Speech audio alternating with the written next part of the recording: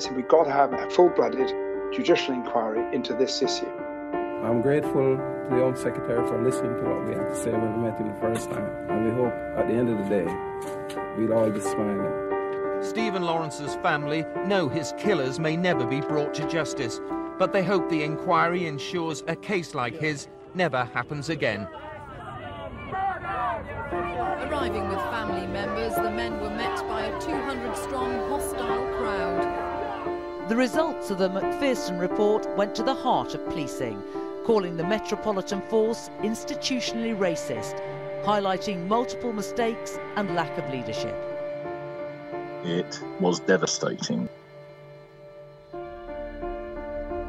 I'm Stephen Wright, and this is the Mail Plus True Crime series, Stephen Lawrence, the murder that shamed Britain.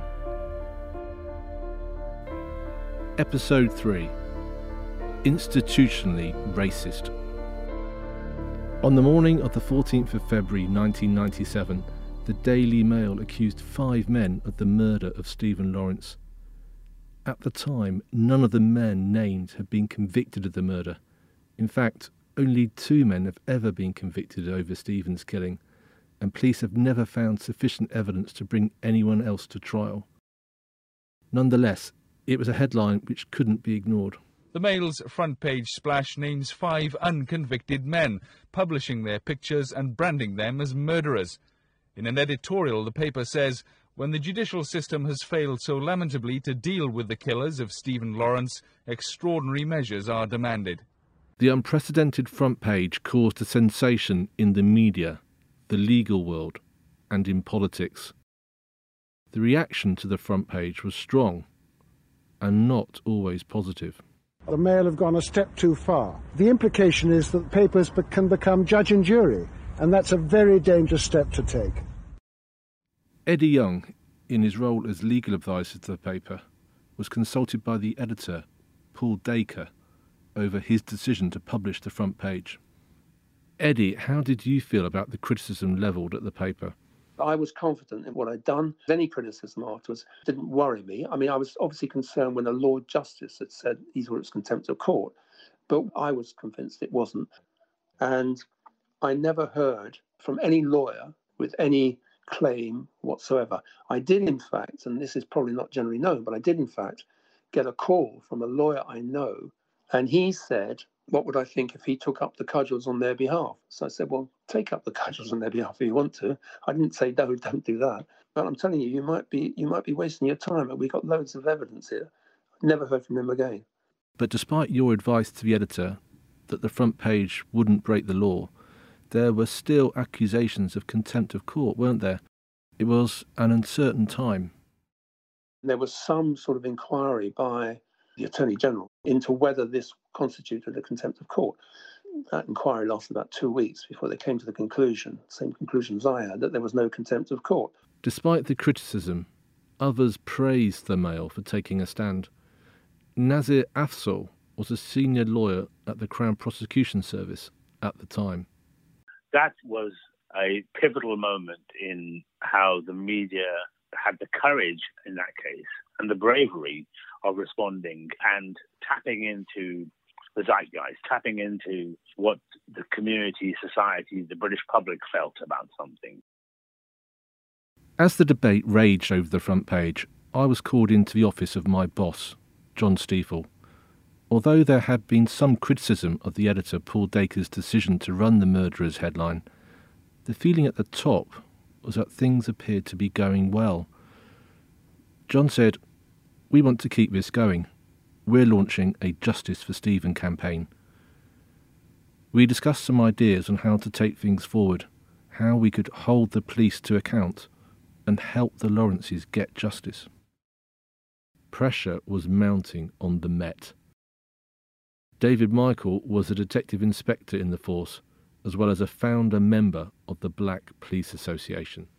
I made a statement to the New Nation newspaper saying that I was supporting the Lawrence family in their quest for a public inquiry into how the Metropolitan Police were managing the investigation. As the Justice for Stephen campaign swung into action, the case was already being discussed in the corridors of Parliament. I was concerned about the Lawrence case well before the general election. In early 1997, Jack Straw was Shadow Home Secretary in Tony Blair's cabinet in waiting. I'd met the Lawrence family and they had pressed me to commit to an inquiry.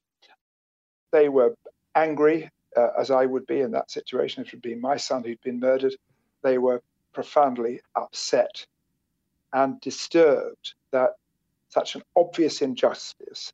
Here was their son, completely innocent of anything. He was minding his own business at a bus stop, for Lord's sake, gets murdered by 5 thugs. And he was murdered not because of anything he'd done or anything he could control, but he was murdered because of the colour of his skin. Of course, I understood that, and I wanted to produce some justice for them. Obviously, the matter was heightened in my mind by the Daily Mail's headline in mid-February. So in my own mind, I wanted to have an inquiry, but I didn't want to say anything publicly about this for 2 reasons. One is I wanted to hear what the officials in the Home Office had to say, assuming I became Home Secretary, in case there was some information of which I'd not been aware and could not be aware until I became Secretary of State. The second was that I didn't want this to become a political issue with people taking sides on it, because as far as I was concerned, this wasn't a party political issue at all, even though I was critical of the fact that my predecessor, Michael Howard, had not moved on an inquiry. In May 1997, Labour won the general election and Mr Straw was able to put his plan into action. Tony Blair's New Labour announced a landslide victory in the general election.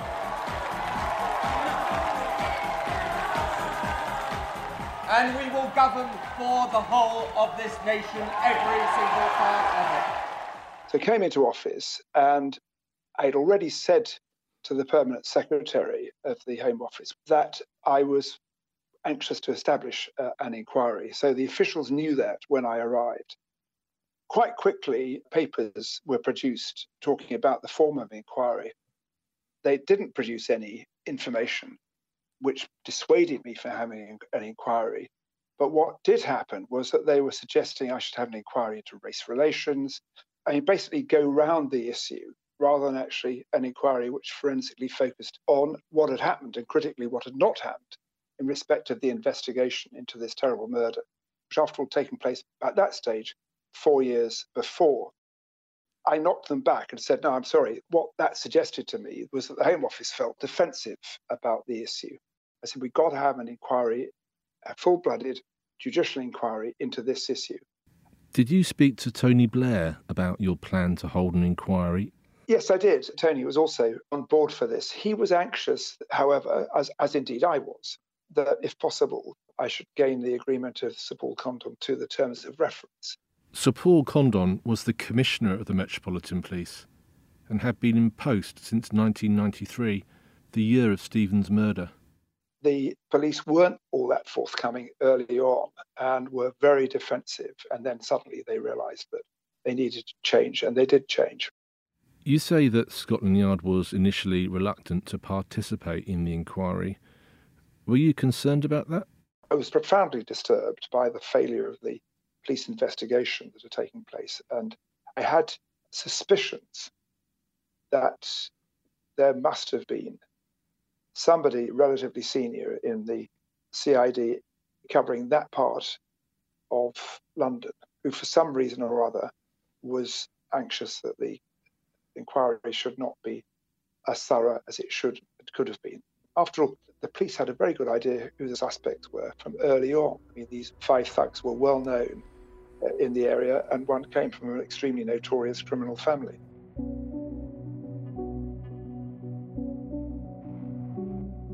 In late July 1997, it emerged that Mr Straw was set to announce a public inquiry into Stephen's murder. For my newspaper, it was a vindication of the murderer's front page.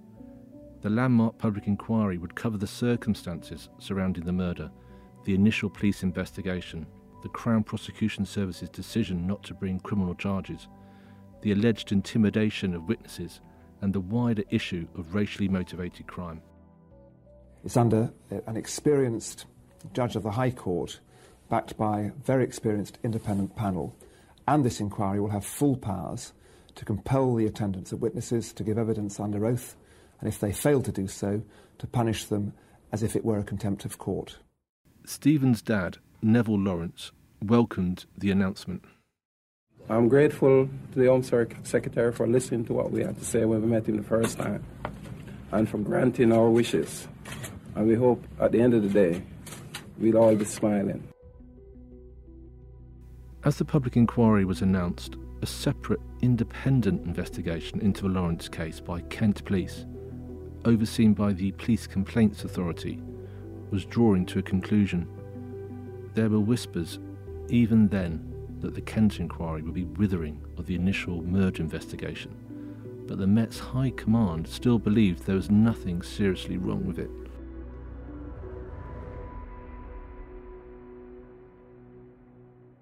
I finally had all the ducks in a row right at the very end of July 1997. But then there were further complications because the family raised objection to Sir William Macpherson being the chairman. He'd been in the territorial SAS, and I had to say to them, I'm terribly sorry, but I've done what you wanted. You've got the terms of reference. It is a judicial inquiry with the full powers of a judicial inquiry. You've got a senior judge. What you can't do is negotiate with me about who sits on it.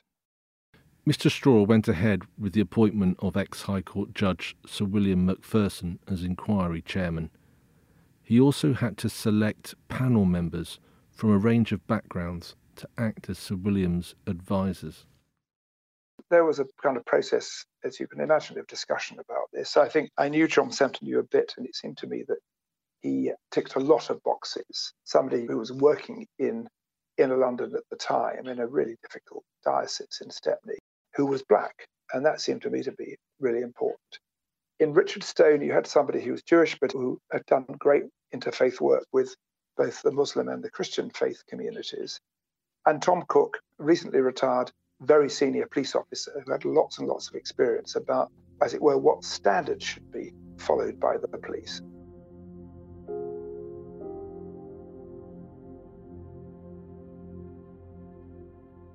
Shortly after Mr Straw had announced the public inquiry, I had lunch with the president of the Police Superintendents Association, Brian Mackenzie.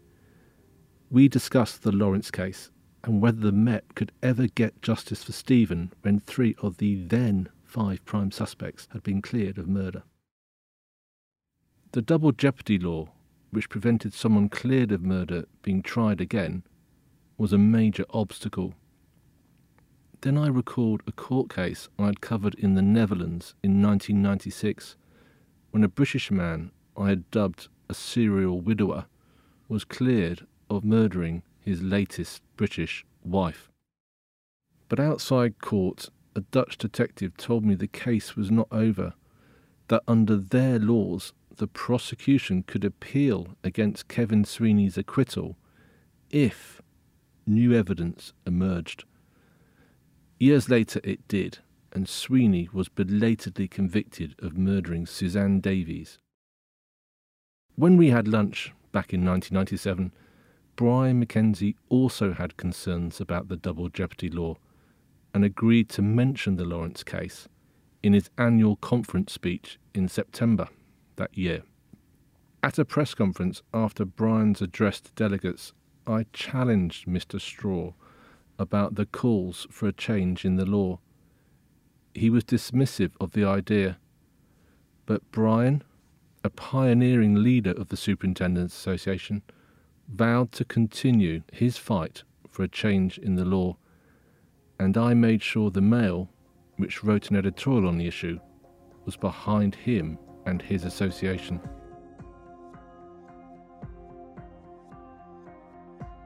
Five months after Mr Straw announced the setting up of the Macpherson inquiry, the Police Complaints Authority's report into the Lawrence case, carried out by Kent Police, was finally released.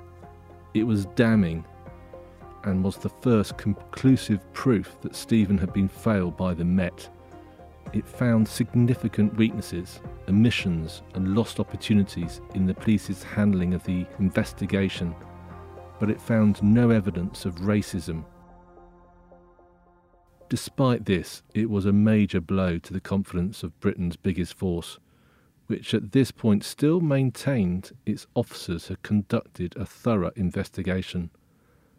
On the day the watchdog report was released, I was invited to conduct an exclusive interview with Met Chief Sir Paul Condon in his office on the 8th floor of New Scotland Yard. Throughout our meeting, he repeatedly shook his head in disbelief as he read the conclusions of the report. Sir Paul was a proud Met man. What I witnessed that afternoon in his private office was a crestfallen leader of a great police force. It was an omen of much worse things to come for him and those he led.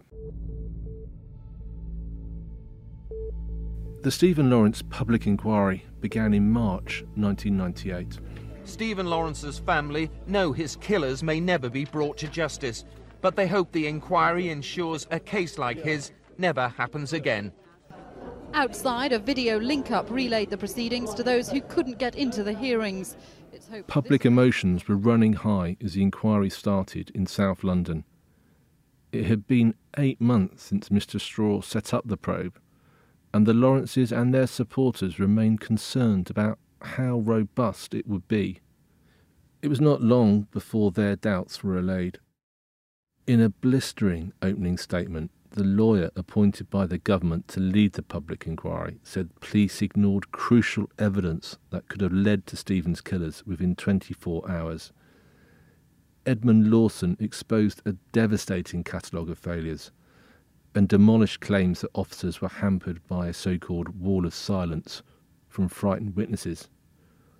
Almost from the start, it was a steady drip of bad press for the Met. I hadn't been any doubt that there had been a need for the inquiry, but as the evidence came out, it was being confirmed almost every day that it was just as well I hadn't established an inquiry, because the situation was simply even worse than I'd anticipated. The inquiry heard that police were given the names of the 5 prime suspects within hours of the attack on 18-year-old Stephen, yet did not arrest them for a fortnight. It was also told that detectives failed to react to countless other tip-offs identifying the gang.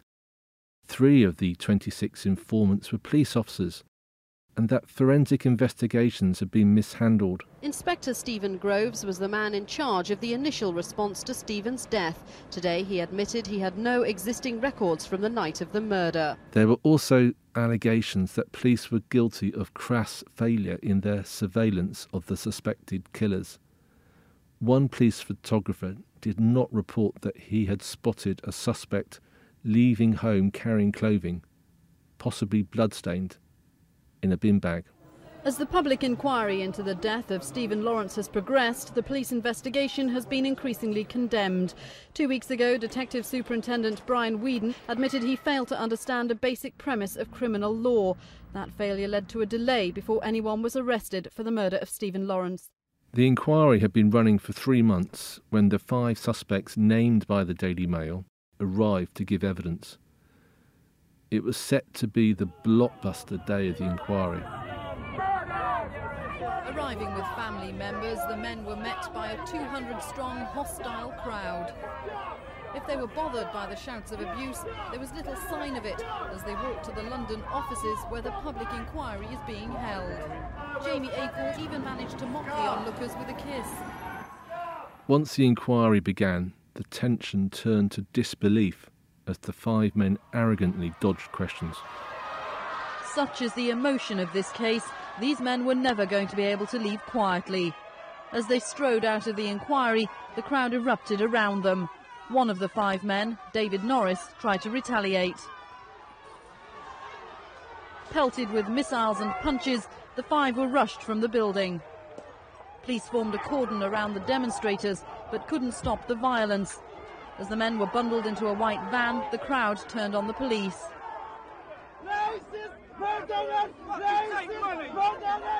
Eventually, officers retreated. Around 100 people followed them up the road. Riot police were called, and for nearly half an hour, they and the demonstrators faced each other. It was absolutely extraordinary. Jack Straw was watching from the Home Office in mounting astonishment. You know, a picture does tell 1,000 words. And the behaviour of those thugs as they came away from the inquiry and started throwing punches at people just told you what kind of nasty individuals they were. Once again, the Lawrences and the British public were to be denied answers about what happened that night in 1993. But the inquiry continued. Public outrage was building as more and more evidence of the Met's failings came to light. And in October, Met Commissioner Sir Paul Condon appeared in front of the inquiry. Anger and hostility were in evidence at the public inquiry today as Sir Paul Condon arrived to try and salvage the battered image of his force. The Lawrence family questioned whether Sir Paul could continue in post. Here's their lawyer, Imran Khan, speaking at the time. Certainly what we hope is Sir Paul Condon to accept unequivocally that there is racism within the Metropolitan Police and that the failure into the Stephen Lawrence murder investigation was as a result of racism, incompetence and corruption. Sir Paul Condon did apologise to the Lawrences. In a statement that was frequently greeted with derision from the public gallery, the Commissioner set out his plans for an anti-racist police service. He personally apologised to Mr and Mrs Lawrence for failing to catch their son's killers. But he said he wanted to honour Stephen's memory with enduring reform and progress. But he refused to resign, and the Lawrence family were no closer to getting justice for their son. So much had gone wrong in the police investigation, but nobody in the force had been held to account. As Stephen's mother, and for 5 years, we still haven't been given justice. We still haven't been given justice. And now he publicly apologised, but he still hasn't brought Stephen's killers to justice, and they're still walking the streets. There was a lot of speculation at the time that Sir Paul Condon might not survive in post because of the damning evidence coming out of the inquiry. Mr Straw, as the person who was ultimately his boss, was it true that his job was on the line? It was never my instinct to dismiss people, except, in very egregious cases. By this stage, he and the Met as a whole had apologised for what had happened. And I knew that he was going to be leaving, and did leave, as I recall, later in 1999. So that was going to happen anyway. My instinct was not to make it worse. What point would have been achieved by that? Was there pressure from anyone else in government for him to go? I don't think so is the answer. Somebody may have done, but obviously it was my call, in discussion with the Prime Minister. There's always demand in a situation like this to have somebody's head. I knew that Paul Condon was going to go. I knew that his whole period in office as Commissioner had been blighted by the inadequacy of the inquiry into this case, and it just hung round him and, of course, round the whole of Scotland Yard. They'd apologised. If it had been demanded by the inquiry had said, we don't think that the Commissioner's behaviour is compatible with him continuing, well, of course he would have had to go. I wouldn't have needed to tell him, he would have gone. But that wasn't the case. The Macpherson report was published in February 1999. It made a number of damning conclusions about the Met's conduct, the main headline being that the force was institutionally racist. In the run-up to the release of the report, there have been a number of leaks to the media about its content, including to my own newspaper. The central conclusion that Scotland Yard was institutionally racist had been speculated upon for weeks, but when this was made official, it still came as a shock. The results of the Macpherson report went to the heart of policing, calling the Metropolitan Force institutionally racist, highlighting multiple mistakes and lack of leadership. The findings of the inquiry were far worse than many people had expected. I suspect even the Lawrences were astonished, because it wasn't just in this case or in the Met Police that Sir William Macpherson found racism, but in the whole system. It was quite shocking, wasn't it? Of course it was, because this was about the whole system being on trial, how the police and the criminal justice system as a whole dealt with different people of different ethnicity and colour.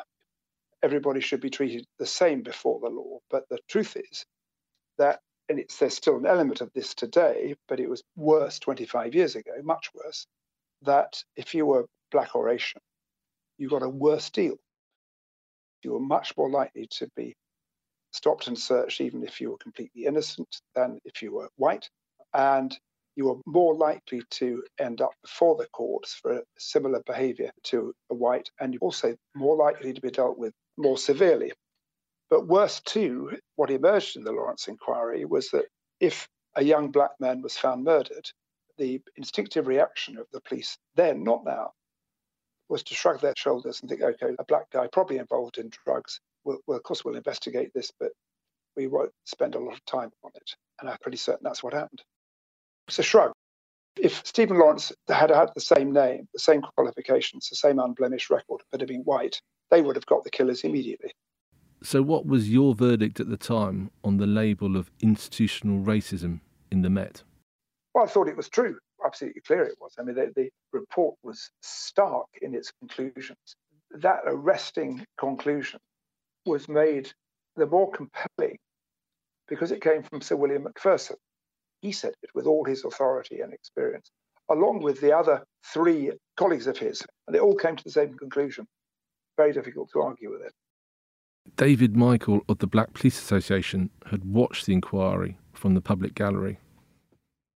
I wanted to see fair play for the Lawrence family, but as a veteran Metropolitan Police, it was painful for me to be sitting in that public inquiry, hearing the litany of incompetence and racist behaviour from my own colleagues. It was painful. Were you ashamed?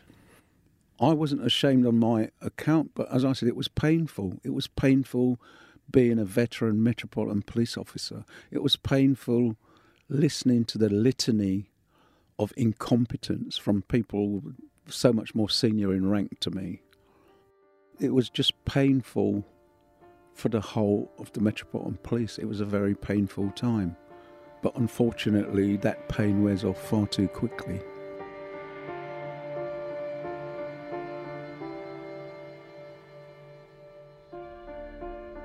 The inquiry was hugely embarrassing for the Met, but some in the force felt it was unfair. A number of key figures in the Metropolitan Police Federation, which represented rank and file officers, were deeply unhappy with my reporting on the case. They felt that the Daily Mail, traditionally very supportive of the police, had become police haters. It resulted in some tense encounters. For me, these people were in denial about the Lawrence case. My newspaper had no preset agenda. We were fulfilling our responsibility of holding the powerful to account. At the same time, morale was plummeting across the ranks of the Met. It was devastating. Phil Flower was a superintendent in London's West End when the Macpherson report was published. It caused a wide range of emotions, and I can remember when I briefed my officers, some of them were brought to tears because, for example, there were black officers there who were being challenged by their family and friends as to why they were part of this racist organisation.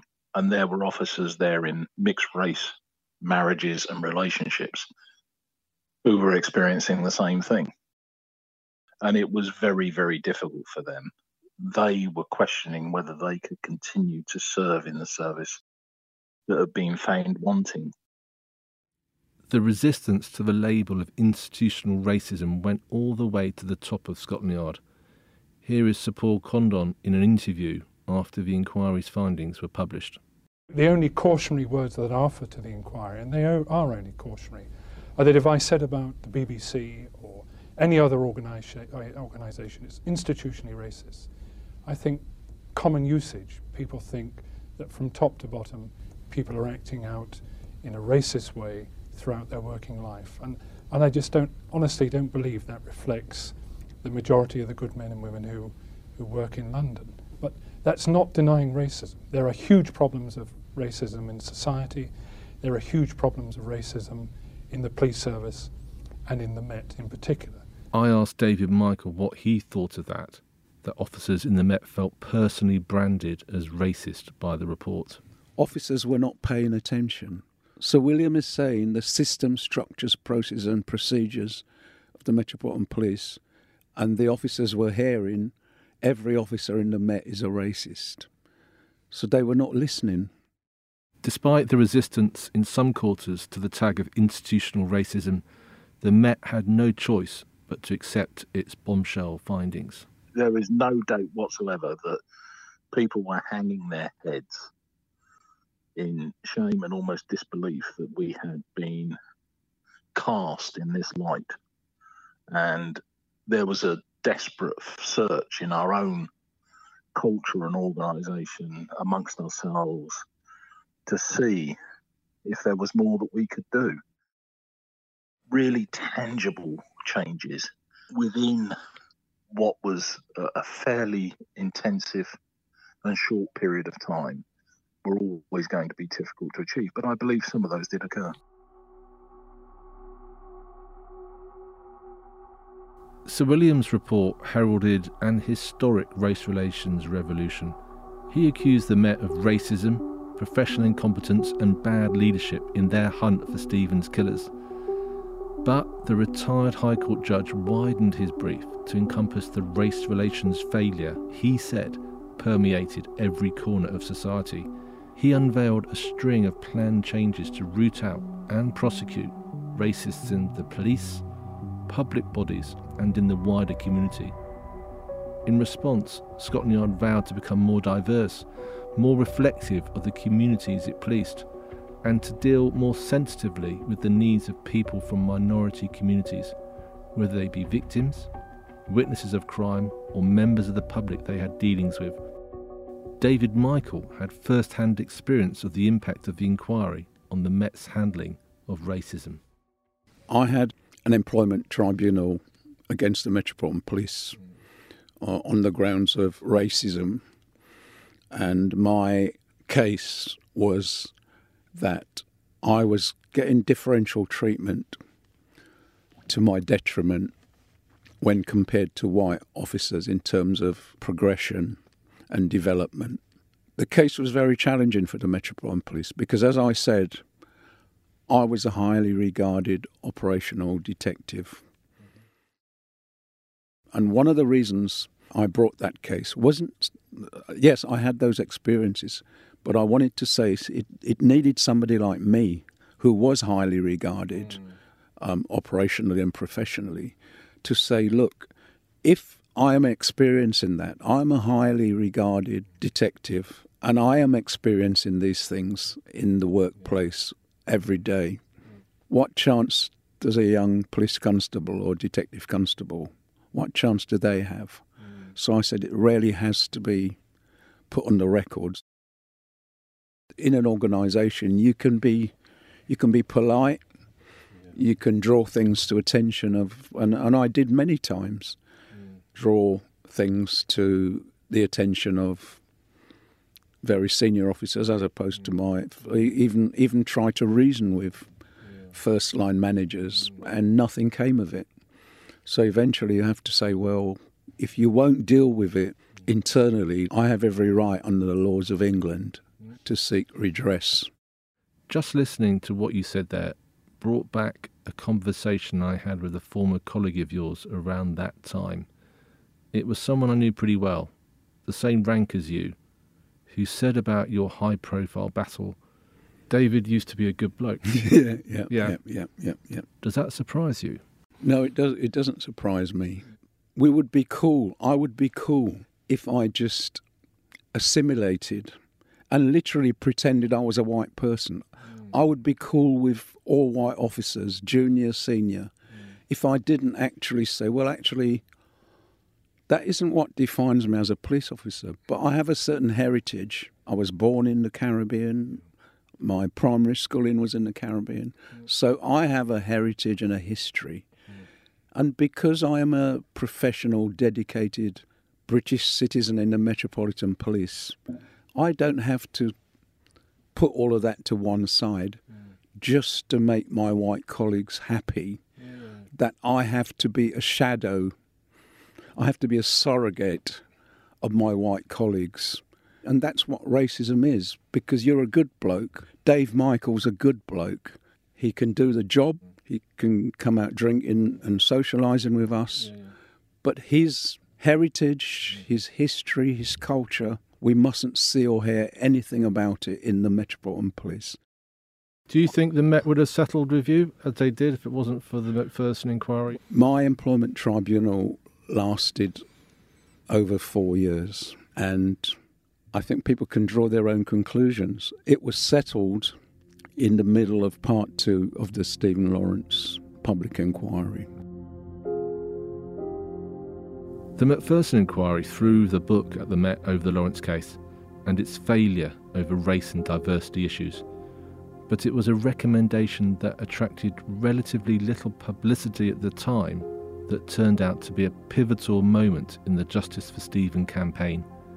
Sir William's report recommended that consideration be given to scrapping the double jeopardy rule, which prevented a suspect being tried twice on the same charge. If this became law, it opened up the possibility that the likes of Gary Dobson could be tried again for Stephen's murder. Next time on Stephen Lawrence, the murder that shamed Britain. It's certainly the biggest investigation I've ever seen outside an anti-terrorist investigation. You're practising cutting someone there, right? Yeah, I think all teenagers go through that phase. One of your then senior colleagues said to me, our best hope of getting justice in this case is if one of the Lawrence suspects finds God. We had to re-investigate just about everything and just seek the truth. When you start getting numbers of different fibres like that, you really do start getting strong evidence. We found, very much to our surprise, that there was a flake of blood. I remember looking at him and thinking, well, I've got to tell you, my old mate, it ain't going to be long now. You've been listening to Stephen Lawrence, the murder that shamed Britain, with me, Stephen Wright.